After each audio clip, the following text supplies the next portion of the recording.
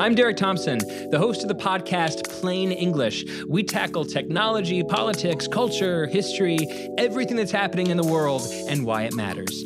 New episodes of Plain English drop every Tuesday and Friday on Spotify or wherever you get your podcasts.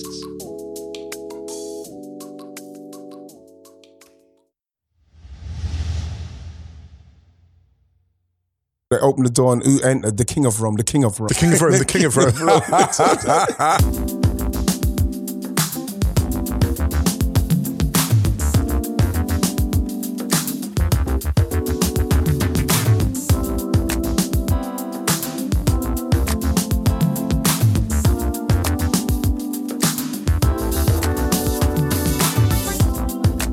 Hi everyone, welcome to Wrighty's House on Ringer FC. Hope you're all safe and well. Today we're going to talk about the men's and the women's FA Cup quarterfinals, the England squad. I'm going to give some more flowers to Tammy Abraham. And my guests are Mayowa Quadri and Mr. Musa Akwanga. How are you doing, fellas? Very well, very well. Hello. Are you on good form? Always in good form. I'm in exceptional form. I'm in exceptional form. It's true. Why would... You know, the thing is that I feel like I spent a lot of my time saying I'm just okay, when deep down I want to say I'm in exceptional form at the moment. I'm in exceptional form. Exceptional Listen, form. I just got made a godfather for the second time. So we're calling I saw. What is it, Lily? Listen, the Godfather Part 2, we're calling it. That's what they're calling it. Streets. I saw sitting on your lap. It's sweet, huh? Beautiful child. So yeah, very exciting. How does it make you feel, Moose? Oh my gosh. Brought me to tears. It's such an honor. It is. It's amazing. People don't realize, Moose, that being a godfather, you know, obviously growing up in the film and everything, it is one of the most highest accolades you can give to somebody in respect. You're giving somebody your child if something happens to you. It's one of the greatest honors of my life. Yeah. Because what it means is honor. Yeah. Also, someone like me, like I've had like a variety of different careers and you do lots of different things. You know, I'm not someone people might necessarily look at conventionally speaking as, oh yeah, that dude is like kids and mortgage. That's not my life. So to be recognized by someone like that, someone to look at this person and go, this person is absolutely solid. He's the one. He's the one I want to look after my child. It's one of the greatest, compliments of my life. It's one of the greatest, man. May, are you a godfather yet? I'm not, but I am a pops. So yes, see, there we see. There it is. The pops. He anointed himself. Many are called, few are chosen. Exactly. The thing about the pops is, of course, the pops goes without saying. But like I say, it's when somebody has entrusted their child with you. Yeah, it's different.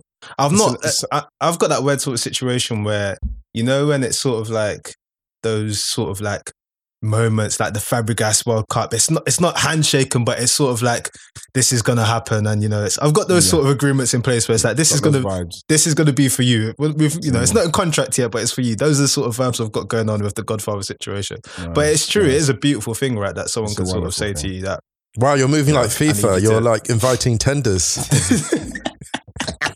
He's putting out tenders. But speaking of like Godfather stuff, like with you, right? What I find so interesting is obviously you've done everything you've done in the game, right?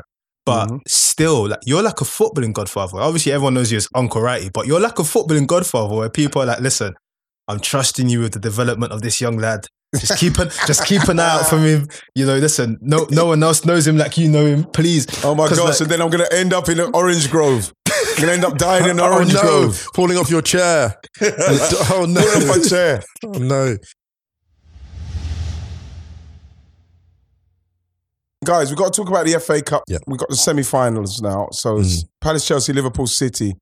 And it's funny because when I was younger, you always wanted there to be an underdog in there. I'm quite pleased for Palace to be in there. And I think that it might be a good time for them and the way Patrick have got them and what I watched them the other day against Everton, which is very hard to kind of gauge with Everton because for about 15 minutes, I don't know if you guys saw the game, about 15, 20 minutes, they literally had Palace in a stranglehold, bro. Frank got them started. They came out the blocks and Palace, it was like a boxer just came out and he just He just threw everything. It was the round one, Marvin Hagler, Thomas Hearns. And Palace couldn't get them off him. And but then, this also happens prior to threshing. This always happens. Do you think, Moose? But you know what, Moose? Yes. It was really strange and interesting to watch because I was in there and I was with Joe Cole. Laura was in Joe Cole. And I said, while the game was going on, firstly I said, Everton need to score in this period or Palace need to slow this game down. And then Andros Townsend got injured for 4 minutes. Game changed. Yes. It was the break that Palace needed because, I'm sure Frank would have been absolutely delighted. And the chance what Michael Keane had where he slashed at it. Right. And you think to yourself, you know something? The margins in this game for something to either work out, because that's how Frank would have seen it. Because if I'm Palace, guys, I'm thinking, right, let's weather the storm. Not even that, Mayowa. If I'm Palace, I'm going to say, right, let's just go at Everton. They're low in confidence. Yes, we know they won the other day, but they're low in confidence. Let's go at them. Let's put them players under pressure. John Joe Kenny, Michael Keane. Let's put these games on Holgate, the goalkeeper. And then for it to come out where you go out as the favourite and then bam, they punch you and you're rocked. You've got wobbly legs. And Palace, through Andros Townsend getting injured, guys, they got the time they needed. And then once those guys got involved, Eze, Elise, Zaha, different game, Conor Gallagher, it was the game. It was just a matter of they're calling Crystal Palace Protective Hair FC. Which is oh my god, which is hilarious. What they calling that? Protective Hair FC. They've all got locks and dreads. It's true, bro. Yeah, it's true. Yeah, there's a lot of locks and dreads going on, man. But I think that moment it just sums up where Everton are at the moment. Where I don't know where they are, bro. But that's it. Remember, we were speaking about it recently. We were saying that if nothing happens, the anxiety builds. Because they had that spell, and even though they were cooking, it's like the second they need to pick this pot up from the cooker, they're going to drop it. Yeah. It's just always been the case. When they're playing at home, it's the case. Yeah. It's just always the situation though at the moment that he's like, it's not going to be a happy ending. And then lo and behold, like you said, the injury comes, and then next thing you know, 1, 2, 3, 4, and you're just thinking like, oh my word. And because the thing is, the game before, they had that little bit of luck, didn't they? Last minute. 99th minute, to be fair. Beautiful goal. A beautiful goal constructed, yeah. Amazing goal. Really goal. Tell you what I found funny about that. Slight side topic, but it's funny how that was a perfect situation for the knee slide, lift the hands up, yes, we're here. Just did this little Instagram post. It's like, come on, man, you're in a relegation scrap here. It won't be in that game. That was a perfect moment for a knee slide. He just did a little Instagram post. It's like, listen, you're in a relegation scrap. You need to rally the fans. Like, a knee slide would have done it. But I think it's testament to where Everton are. They just can't catch a break with anything. I actually think Everton handled that quite well. Like the euphoria of the late victory over Newcastle, which is a great win for them. And it said a lot that Everton could construct a winning goal like that under that kind of pressure, because it was a glorious goal, right? Now, Everton were coming in with that momentum. And Palace, actually, interesting enough, Palace have played not the last couple of games, but so maybe to the last 3 games, they've basically had to sort of absorb a lot of shock, right? Yeah. They've been shock absorbing mode. So they've actually been used to teams. So for example, like you look at like the City game, they've been used to teams absolutely coming at them, hammering them. And that takes an impact in terms of like how you set up at the start of a game. So what it's saying really is maybe Everton thinking, if we go hard after them early, we can unsettle them. The problem is actually, and Ian, you made this point perfectly, like over the course of the game, you've got a midfield 3 against the 4-4-2. They're going to start finding the gaps. Yeah. Palace are going to start ball playing. And once they get Eze and Olise on the ball, who in my opinion actually are the 2 primary playmakers in that squad. And funnily enough, at this point now, like Zaha is brilliant, he's been for a long time. Those 2 players, I think, are ultimately more dangerous because what they do is control tempo. And once Eze starts to control tempo, Eze did a dangerous thing. You do not want a player like that dropping 40 yards from goal because he will kill you. This man, he's the second or third people like this man. Like a ghost. He moves like a ghost, but then also the way the man releases, he knows when to release, Ian, and this is very dangerous. We saw Mkhitaryan did it the weekend for Roma, and he did it as well. There's passes that don't actually, not the assist, but the pass before the pass, when you hit it and it splits the defence, the winger gets it and then like it's the square across and it's in. And the problem with Everton is they don't have that match control. They, like you said, they don't have the tempo control. You know, like Modric does. Yeah. You see what this is what Elise is going to. Elise was playing the front three, but that man is going to end up. And I hate to say this because Palace fans will like be like, "Oh, you're just like talking of players getting sold." No, it's not that. It's more like Eberechi Eze and Michael Elise have the ability to play for the very biggest clubs in Europe. And I had another thought as well. Here's a hot take to throw in. I'm not sure how much better someone like a Jurgen Klopp or a Pep Guardiola coaches this group of players. Like if you gave Klopp or Guardiola these players, if you gave him the Palace players, this is how well Vieira is coaching them. It's difficult to imagine the extra margins that Pep or Klopp would make. You know that they're great coaches. Don't get me wrong. I'm just saying that and they're having fun. Hard to imagine. Having fun. Yeah, that's what I'm saying, Ian. It's hard to imagine. But you know the extra 20% that Klopp and Pep get out of any group of players. I don't see the extra 20% here. That's how good Vieira has been in charge. He's got them. You think he's got them at full pump, full tilt? Almost. I think. I don't think they're there yet. The I don't think they're full tilt. You don't think they're there? I think there's still another level that these boys can cook at, because even if you look at how the team's been put together, like Olise's been he's been eased in. Eze's come back from injury. We don't know what the Zaha solution about whether he's going to be a centre forward next season or not is. I think there's still another level that they go to as they grow with each other. And of course, some of these players we're talking about are still really young players. Like Eze and Elise are only going to get better with playing more Premier League games. So I still think that he's extracted so much out of them, but there is another level that he could go to. Because remember, this is his first sort of season in the Premier League. He's still probably sussing it out as he's going along. Next year, he would have learnt so much from what he's been through this year. Like imagine him playing that Arsenal game next season, if he had to do that again, when it all just went wrong. He's going to know that, listen, I've got that learned experience now.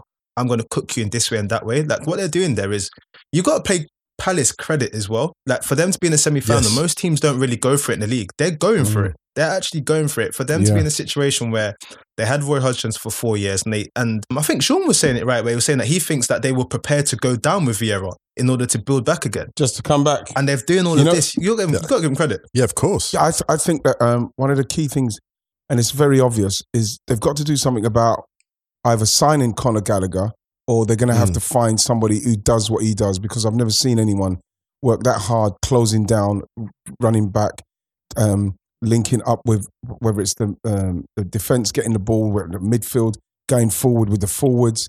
He gives them so much that if you take him out, I think they lose a lot. It's a Mason Mount type vibe, actually. It's very much so. And it's really interesting because obviously Palace have got Chelsea.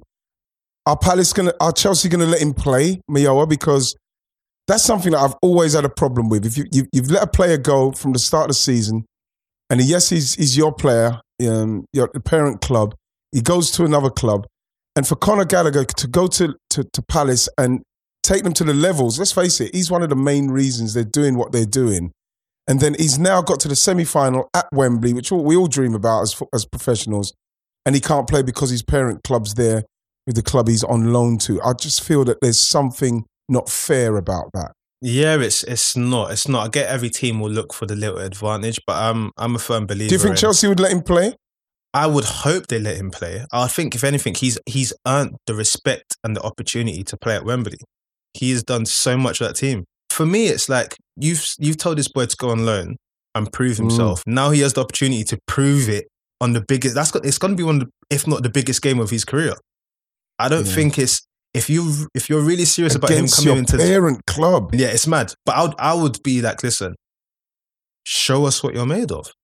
If I was Chelsea, I wouldn't allow that. I'd never allow that. You wouldn't allow that because you want all the advantages, don't you? One of the most impressive performances I've seen in recent weeks is what Crystal Palace did against Chelsea with the late winner by Chelsea. Crystal Palace were brilliant. They were brilliant. I think that was without Eze as well. Like that was Elisa just ran the show, absolutely ran the show to the point where if Zaha had scored, I think we had two great chances on the either half. Palace take the lead in that game. It's a tight game and they end up winning it, I think. And they got a late winner, Chelsea. And so I would not allow, if I had any choice you wouldn't let him do it?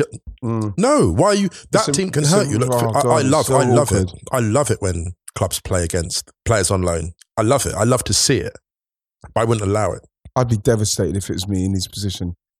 We've got to cover the other games as well, guys, because I watched the Borough Chelsea game, and what you see when you watch Borough against Chelsea, as much as how good they've been on this FA Cup run. It's a proper FA Cup run Middlesbrough's been on. Mm. But when you come up against a Chelsea, and it's almost like, you know, you've done well, but this is kind of where it's going to end, because end of the road. It really is levels, and you could see it in the way they played and the chances. Like Ziyech's goal is so underrated from where he hit the shot. It's incredible. Honestly, he has no right to shoot like that. You know, from across, the goalie can see everything, right? He's cut inside. The goalie can see everything, and that's the only place he could put it. To be honest, it's like Jota's goal against Arsenal. With, you know, people were blaming Ramsdale, but it's the levels and the margins that these guys are hitting. Ziyech's goal was unbelievable. Middlesbrough done brilliantly, but you know, they just come up against a top team. It's the goal of the round. It's the goal of the round. Ziyech's goal, like easily, because you look at it and it's a harpoon, and it's gone. God, it's there. Amazing, yeah.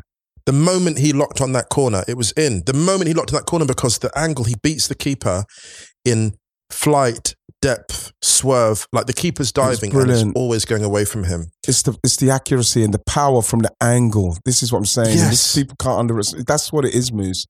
You know what I mean? And because the goalkeeper, people say, goalie. No, that shot. And sometimes you just have to say, you know, yeah, it's an unbelievable strike.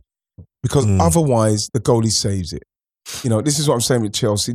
I don't care what's happening with Chelsea, and that team is so fucking dangerous, bro. In the cup competition as well, they're just so relentless. The thing is, Mo, as well, I want to say about this the way that they scored like 2 within like half an hour, and it was the way they scored them.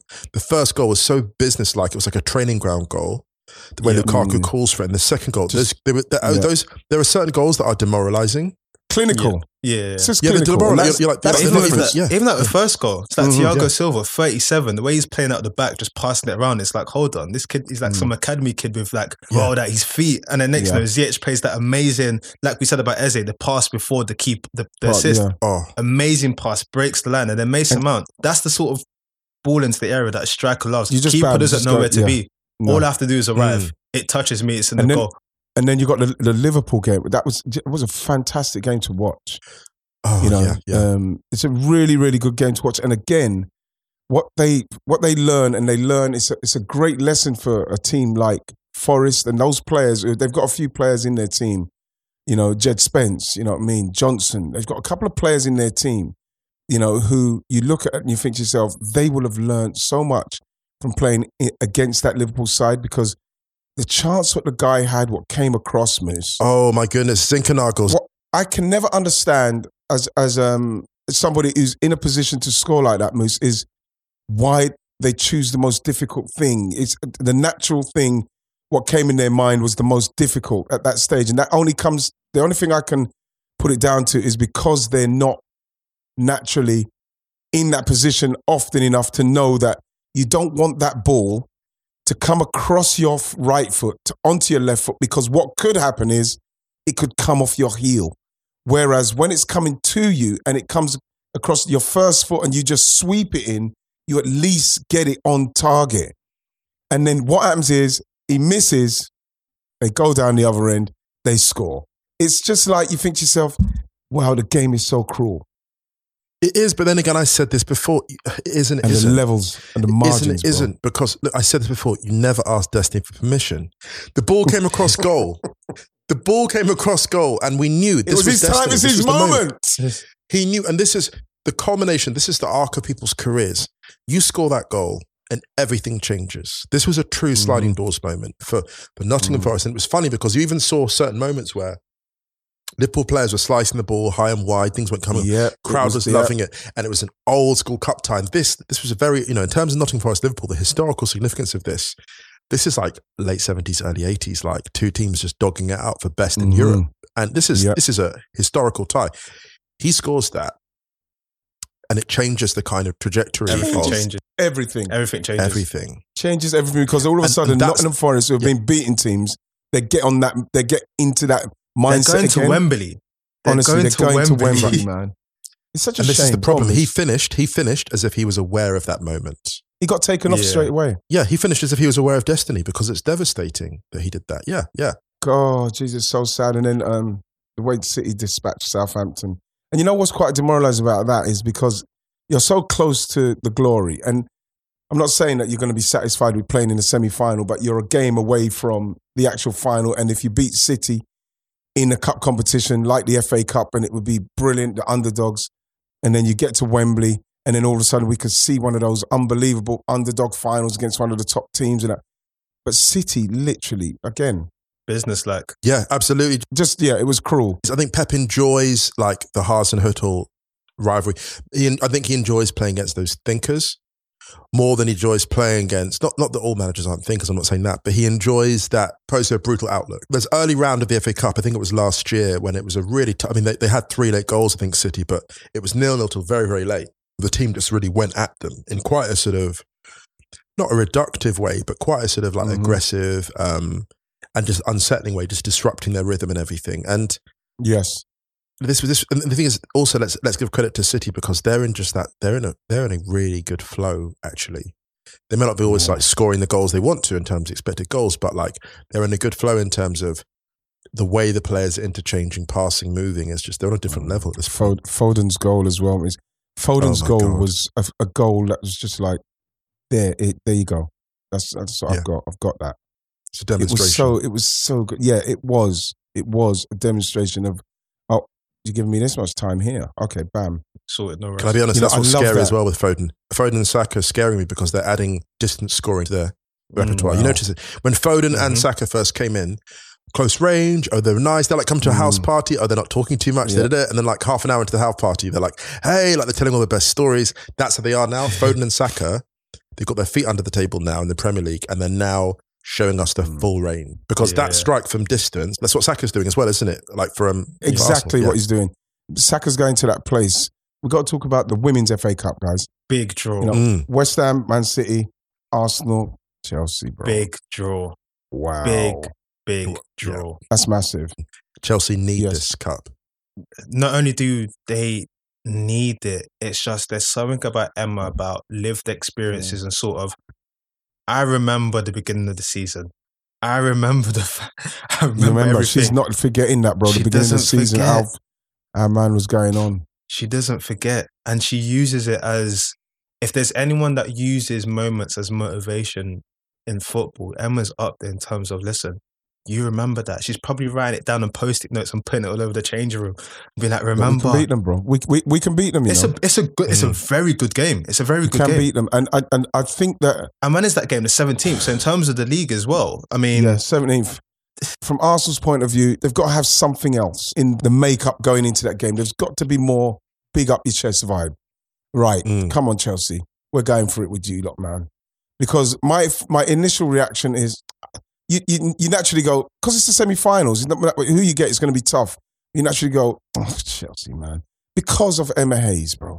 I don't think Arsenal should be scared at all. If you look at the second half of that, that League Cup final, the second half of that, I'd actually be slightly worried if I were Chelsea because there's pressure here for them, right? They've, obviously the league, Arsenal are close with them, but Chelsea, like that exit from the Champions League, right? This is an underwhelming season for them, no matter what they win. 2 trophies, they can at least say, okay, well, we've got the league, we've got the cup. But they have to make a statement with Arsenal here, I think, Chelsea. The pressure, I think, is more on them, funnily enough. Do they have to make a statement, though? Yeah, they do. They do, man. They do. But isn't that the risk? It's like a boxing match, right? Where the boxer feels like, I have to go out and, wow the crowd and everything. And in trying to do that... That's what Everton done. You get caught with the uppercut, and then you get got, and then you start panicking like, oh my gosh, like I'm running out of rounds to get this done.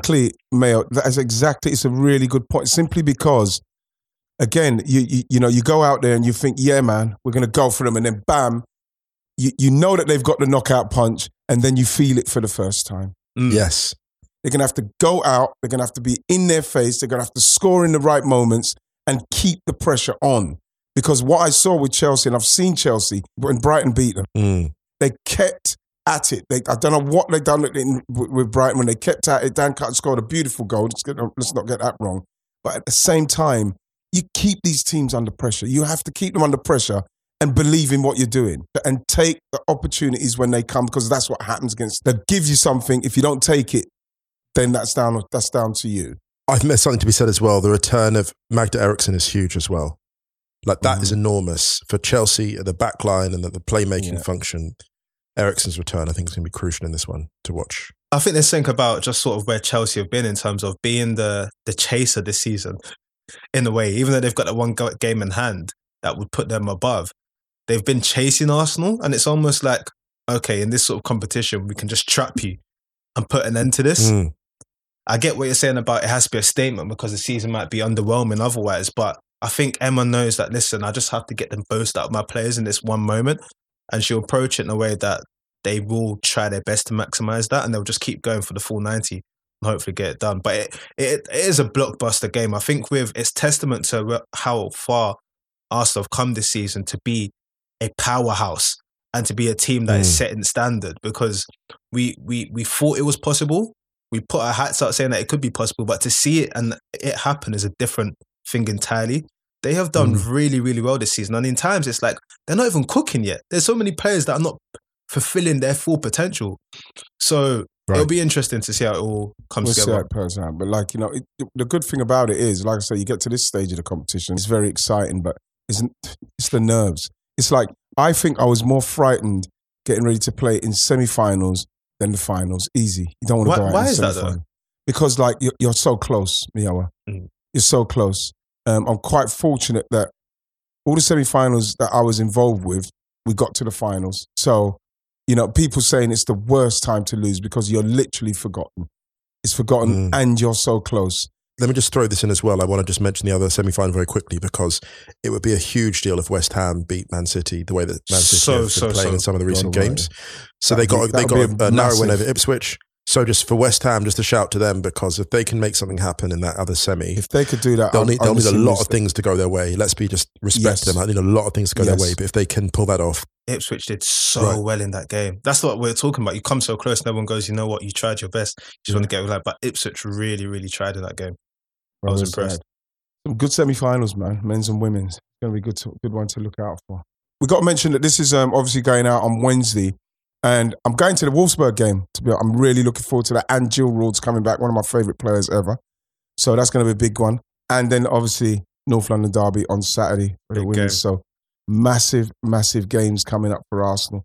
You know, if they can get stuff out of these two games, I feel like then the Chelsea semi-final wouldn't bother me so much, because I feel like this would take the ladies to a place where I'm thinking, yes, we can do it, man. We've got our capes on.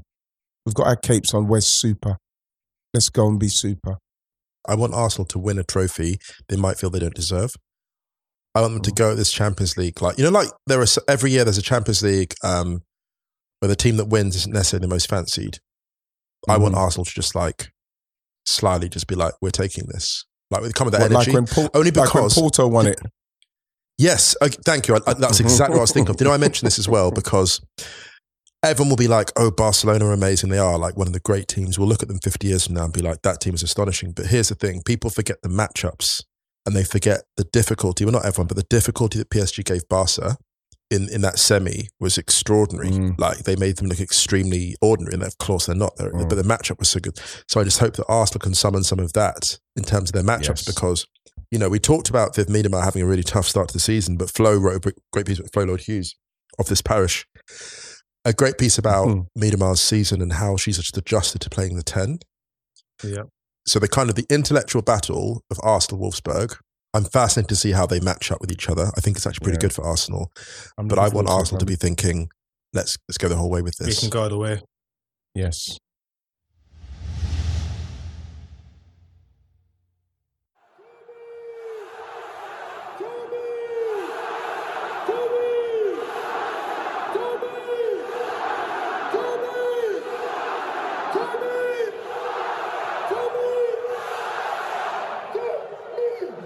Guys, I've just got to mention a name to the man then. Tammy Abraham. King of Rome. The King of Rome. What he done to Lazio the King of Rome. Listen, King of facts Rome, upon facts. The king of what do they do? What's it called? They open the door and who entered? The king of Rome. The king of Rome. The king of Rome. The king of Rome. That's what you said. What did they do? Open the door and who do they let in? The king of grime. The king of grime. They've let in the king of Rome. Yeah, king of Rome. King of Rome. You know something? I sent Tam a message as well. You know, because you send messages to the guys, them like all of them, every single person. Like when they get injured, what's going on? When I feel like they're feeling down or feeling something, just send a message, and sometimes you get a message back, sometimes you don't. But then at some stage, they'll say something, bam. But like the way Tammy has gone over there, he's lit it up, and I couldn't see it. I couldn't see Mourinho taking Tammy there and it working like it's worked. This is where Mourinho he baffles me in when he's just said, you know something, of all the people, I'm going to take Tammy, I'm going to take him to Roma and put him in this team. And I remember watching his first games. He was magnificent from the off. And then I look at him now, he just looks like... It's his team. Yes. Yes. It's his team. And the way they're celebrating with him, everything what's going on around him, it just feels like he's that guy. And you know the thing is, Moose, we tried to get him Arsenal. And when you look at Arsenal playing now, how Tammy's playing and what Arsenal doing, you say to yourself, Mikel, I fucking see it. You see the vision. You see the vision. You see the vision. And then the thing is, when it was happening, you're thinking, you know, when you kind of think, yeah, Tammy, I could see it because he ripped us to shreds. The Chelsea game. Remember the spin? Chelsea game. Mate. The thing is, Tammy's always been a goal scorer. Like his championship record, ridiculous. The Chelsea season where he was actually playing, cough, cough, 15 goals, no penalties. Even in the season when he wasn't playing, he was still chipping in here and there. But what he's done now, he's in a situation where his all-round game, for me, when I'm watching him, is improving. When people talk about the numbers, about the goal efficiency and everything, and I'm like, listen, don't look at that. That means that he's actually taking chances and still going. If you want to talk about impacts, why don't you talk about the fact that he's scoring the first goal in the game all the time? He's saying, it's me that's going to carry this team. He's literally gone out there.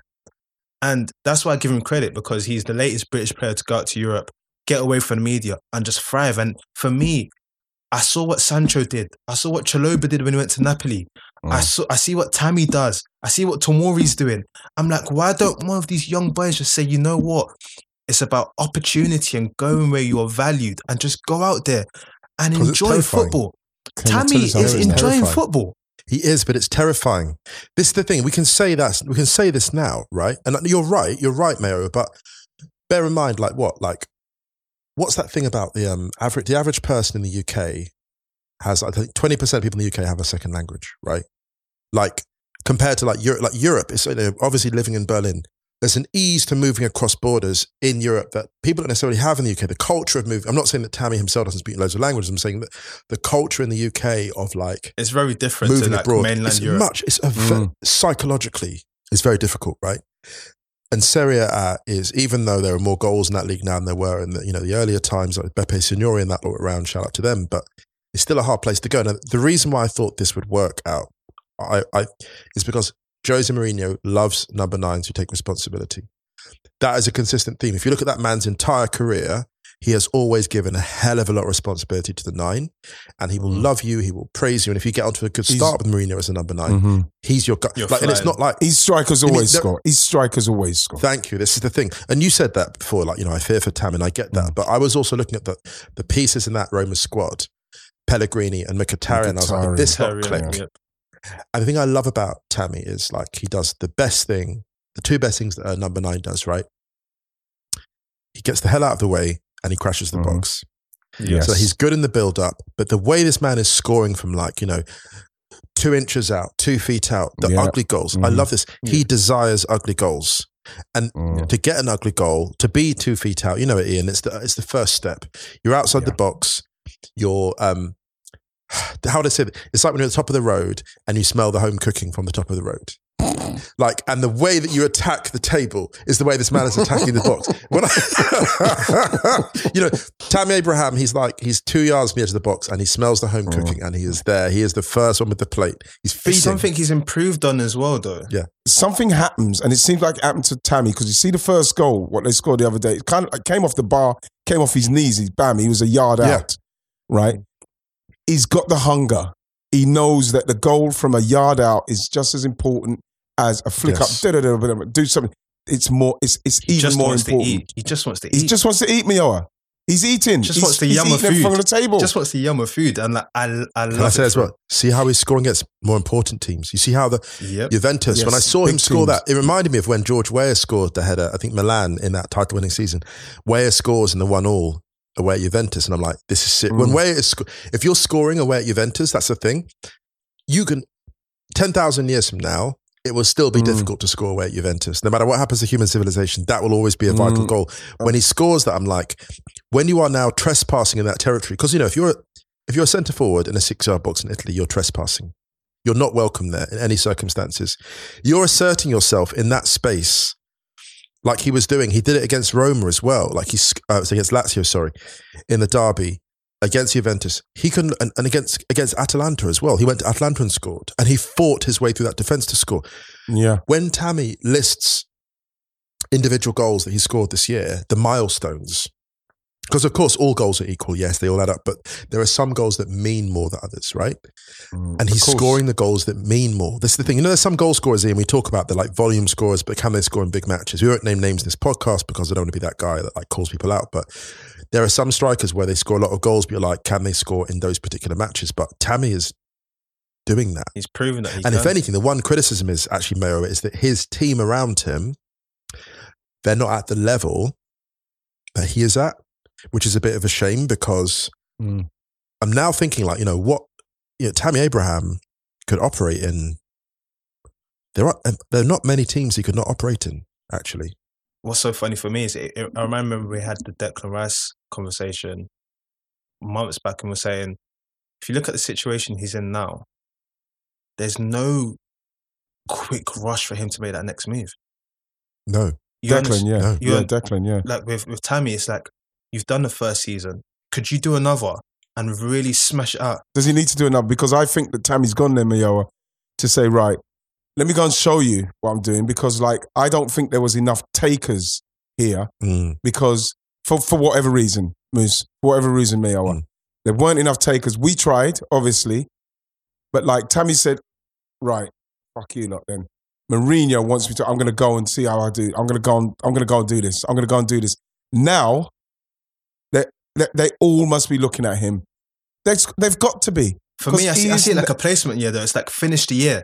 Like, because like we saw Lukaku went out there, amazing, and then you come back and then just this, I don't know why, there's something about England where the coming back, even if you've built up all of that confidence, the coming back, it's like you're back, let's see what you're really made of. And all it takes is one little spell of not being where you were, and it feels like the walls just close in.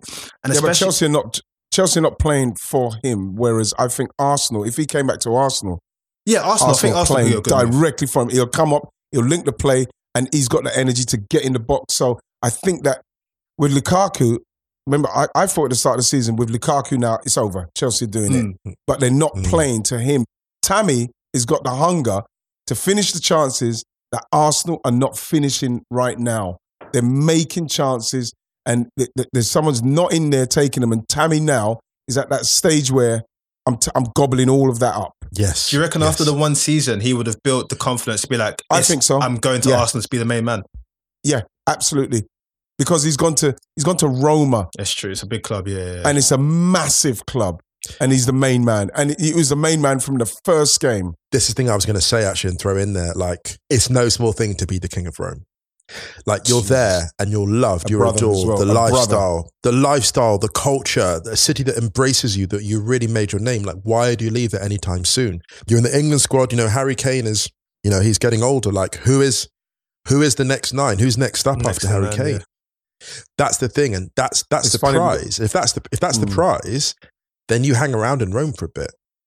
He's pulled out though. Yeah. He got injured, didn't he? So yeah, he's pulled out. Which I don't think is a bad thing, Moose. Go on, Moose. Yeah, I don't mean that in the short term. I mean like in the next, Harry, who's next after Harry Kane. So then I'm thinking, well, obviously here's the thing. The problem with Roma that Roma might come down to is not the profile of the club. It's a huge club. It might be in the long term, it's the money. Like, because they just cannot afford to pay. They can't, and this is no disrespect to Roma, they just can't rival over, let's see, I'm not saying Tammy's greedy. It's like over the 6-year contract, whatever they might offer, like 5-year contract, just they can't match that financially. As incredible as the club is, I just wonder if like that's a move that he might make, let's say 2 or 3 years from now, that he goes and I don't think he needs to be in Italy for another 2-3 years. I think if he does one more, that's what then I'm saying, comes one back. more, I'm thinking one more, then come back. Time. So unfortunately, like I say, Moose, he's had to pull out, and I kind of left him a message saying, Tams, to be honest, what you're doing in Italy is what's going to get you into that squad in Qatar. You keep doing what you're doing. You playing against Switzerland and Ivory Coast, with all due respect to them, and scoring is not going to make it any easier for you to get in the next squad. You carry on doing what you're doing in Italy, you're gonna get into those squads. So don't worry about it. Just keep yourself right, But like he's missing, Ramsdale's missing, Reece James missing, and Trent's missing. But Tariq Mitchell, oh, man. It's a brilliant call up. I'm so happy for him. It's a fantastic call up. Going back to Palace, that is Mark Gay, Gallagher, and him all in the squad. That's brilliant. Amazing. That is fantastic. And again, it's, he's somebody that you watch him, especially defensive wise. It's going to be interesting watching him playing for England if he gets a game going forward again, because like we saw it with Wan-Bissaka, everybody went crazy. Wan-Bissaka. Then we saw that when you've got a team that is controlling the ball more, and then you've got to get up there and support, get up there and play football in the offensive area and cross the ball. This is where I'm hoping that Tariq Mitchell can show that side of his game even more. Because remember, in playing behind Wilfried Zaha, it's not the kind of thing where you're going to lay it into Wilfried, get round him, and you're going to get it back too much. So, it's going to be interesting to see how he's going to play if he can get a run in England. So we can really see him attack, because that's part of Gareth's game. So him getting the call up, Gahey getting the call up was really good. I think Tomori not getting a call up is something that I really do. I cannot understand it. I can't understand it, and it's one that's it's not bothering me because Gareth will have his reasons, but I cannot, for the life of me, think what reason it can be. What with all due respect to Gahey, with all due respect to Conor Cody, Tyrone Mings, Harry Maguire, I know that the people love saying this. They've not let him down, and he trusts them, and this and that. When do people get rewarded for what Tomori's done? He's gone out there and he's proven, I can do this. When does he get the, something? You got to get a bring in. Let me give you a bring in. If you don't play, it don't matter, but you got to get a bring in, because what you're doing is fantastic. With all due respect to the other guys, I'm never ever going to say to people who've got an England call up, well, we shouldn't have got one. Never going to say that, because it means the world to players. And it means the world. And then when you don't get it, when you're doing this kind of stuff, it fucking hurts, man. It really, I think the does. fair thing to say, because it's not so much you're saying the players aren't good enough to be in that squad. It's more like, what more do you have to do? Yeah. What more do you have to do if you're part of a defence and the midfield in front of him has changed a bit? If you're top of Serie A in a resurgent AC Milan team and you're looking like you might actually claim the title, what more do you have to do? You've got to get love to be picked for an England squad. That to me is the question. But Kyle Walker-Peters, so happy for him. Yeah, great to see him as well. Like Kyle Walker-Peters because I remember watching him at Tottenham, Moose Mayo, and I'm thinking they got rid of Kyle Walker-Peters and they brought in Serge Aurier. And when I watched Serge for a couple of games, I'm thinking Kyle Walker-Peters, I'm sorry, is a better player. They brought Emerson Royal in, and I'm saying I'm sorry, he's a better player than Emerson Royal. And even with Doherty, who does great stuff going forward in that. I've watched Kyle Walker-Peters and I'm glad he's got the call up, because I remember watching him. He was involved in the England under 17 team that won the World Cup with he's the latest. Phil Foden and all those guys. So I'm watching him, I'm thinking, why have Tottenham got rid of him? Why have they got rid of him when you watch how he plays? And for him to get the call up, I'm absolutely made up, because for me, that helps him. That gives him that like buzz, what makes him go, yes. You know what I mean? Me moving from Tottenham I don't think, would he have really wanted to? He probably had to, because they wanted him out. He's gone to Southampton, not so fashionable, and continued with great form, and he's been rewarded just in Southampton. So why can't Tomori get rewarded for going and playing and putting himself out there, playing brilliant football? You need to be rewarded. Kyle Walker-Peters has been rewarded. I hate to say it, I wonder if Tomori's just not fully on the radar. Like, Tammy Abraham's goals have made him a headline. But if you look at, if you look at like the defenders they pick, like Conor Cody, for example, he provides the leadership, right? That's an intangible thing. So then who is he competing against? Tomori in that squad. He's competing with, because, he trusts, it's all about trust with Southgate. Maguire. Trust Mings, trust Maguire. He knows what he gets from them. Mitchell, he sees him more at Palace. Gahey as well. Tomori is the one player, because a defender needs to do more to get noticed than a striker does. This is the one thing I'll say in Southgate's defence. A defender needs to do more to get noticed. And I'm not sure that he would have missed out by much, actually. It's not like if you look at that list, you're like, oh my goodness, like, well, he's attacked Tomori because Tomori wasn't good enough. He just may not have seen him play enough football, actually.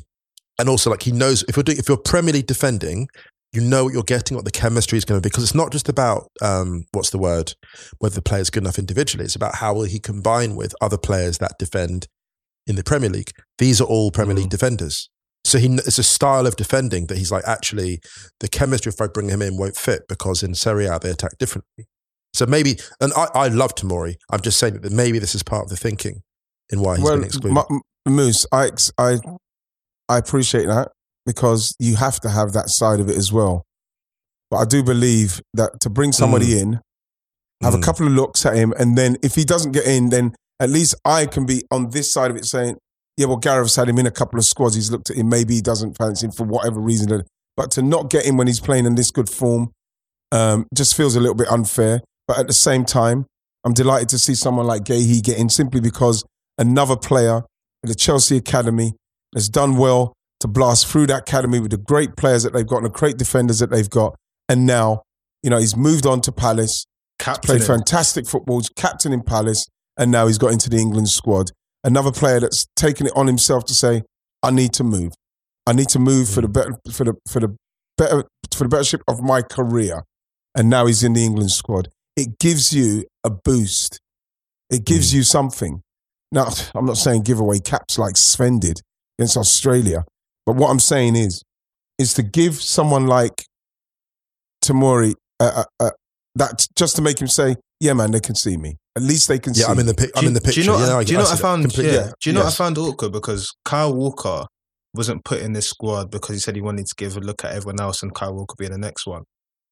Why couldn't that be applied to Tomori? Like Maguire international level, like if you trust him, you know what you're going to get with him.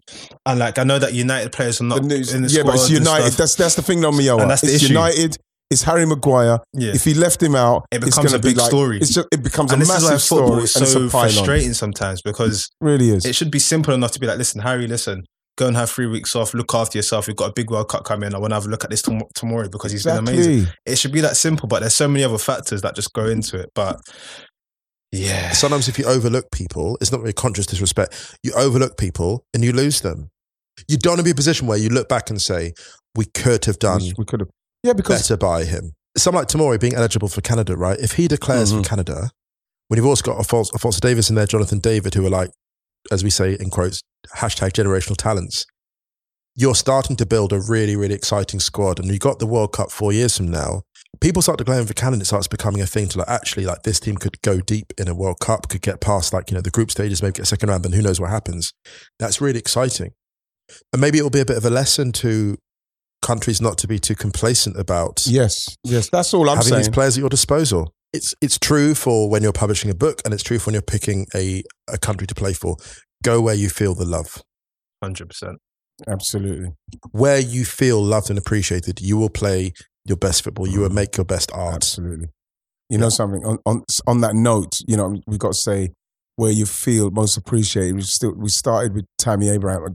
He's getting flowers because he's appreciated and he's playing his best football, and long may it continue for him. So flowers for Tammy. Yeah. Okay, listen, guys, I've got to let you go. Time to leave the yard. Thank you very much. Thanks very much, Musa Kwanga. Thanks very much, Miel Koji. Will I see you again soon? Of course, absolutely, without doubt. Time it is. I love you guys. Listen, I've got to say, everybody, thank you very much for listening. There won't be no Wrighty's House next week. We will be back the week after next. So make sure you join us then for more chat. There's a lot going on, so we'll have a lot to chat about. Take it easy and be safe.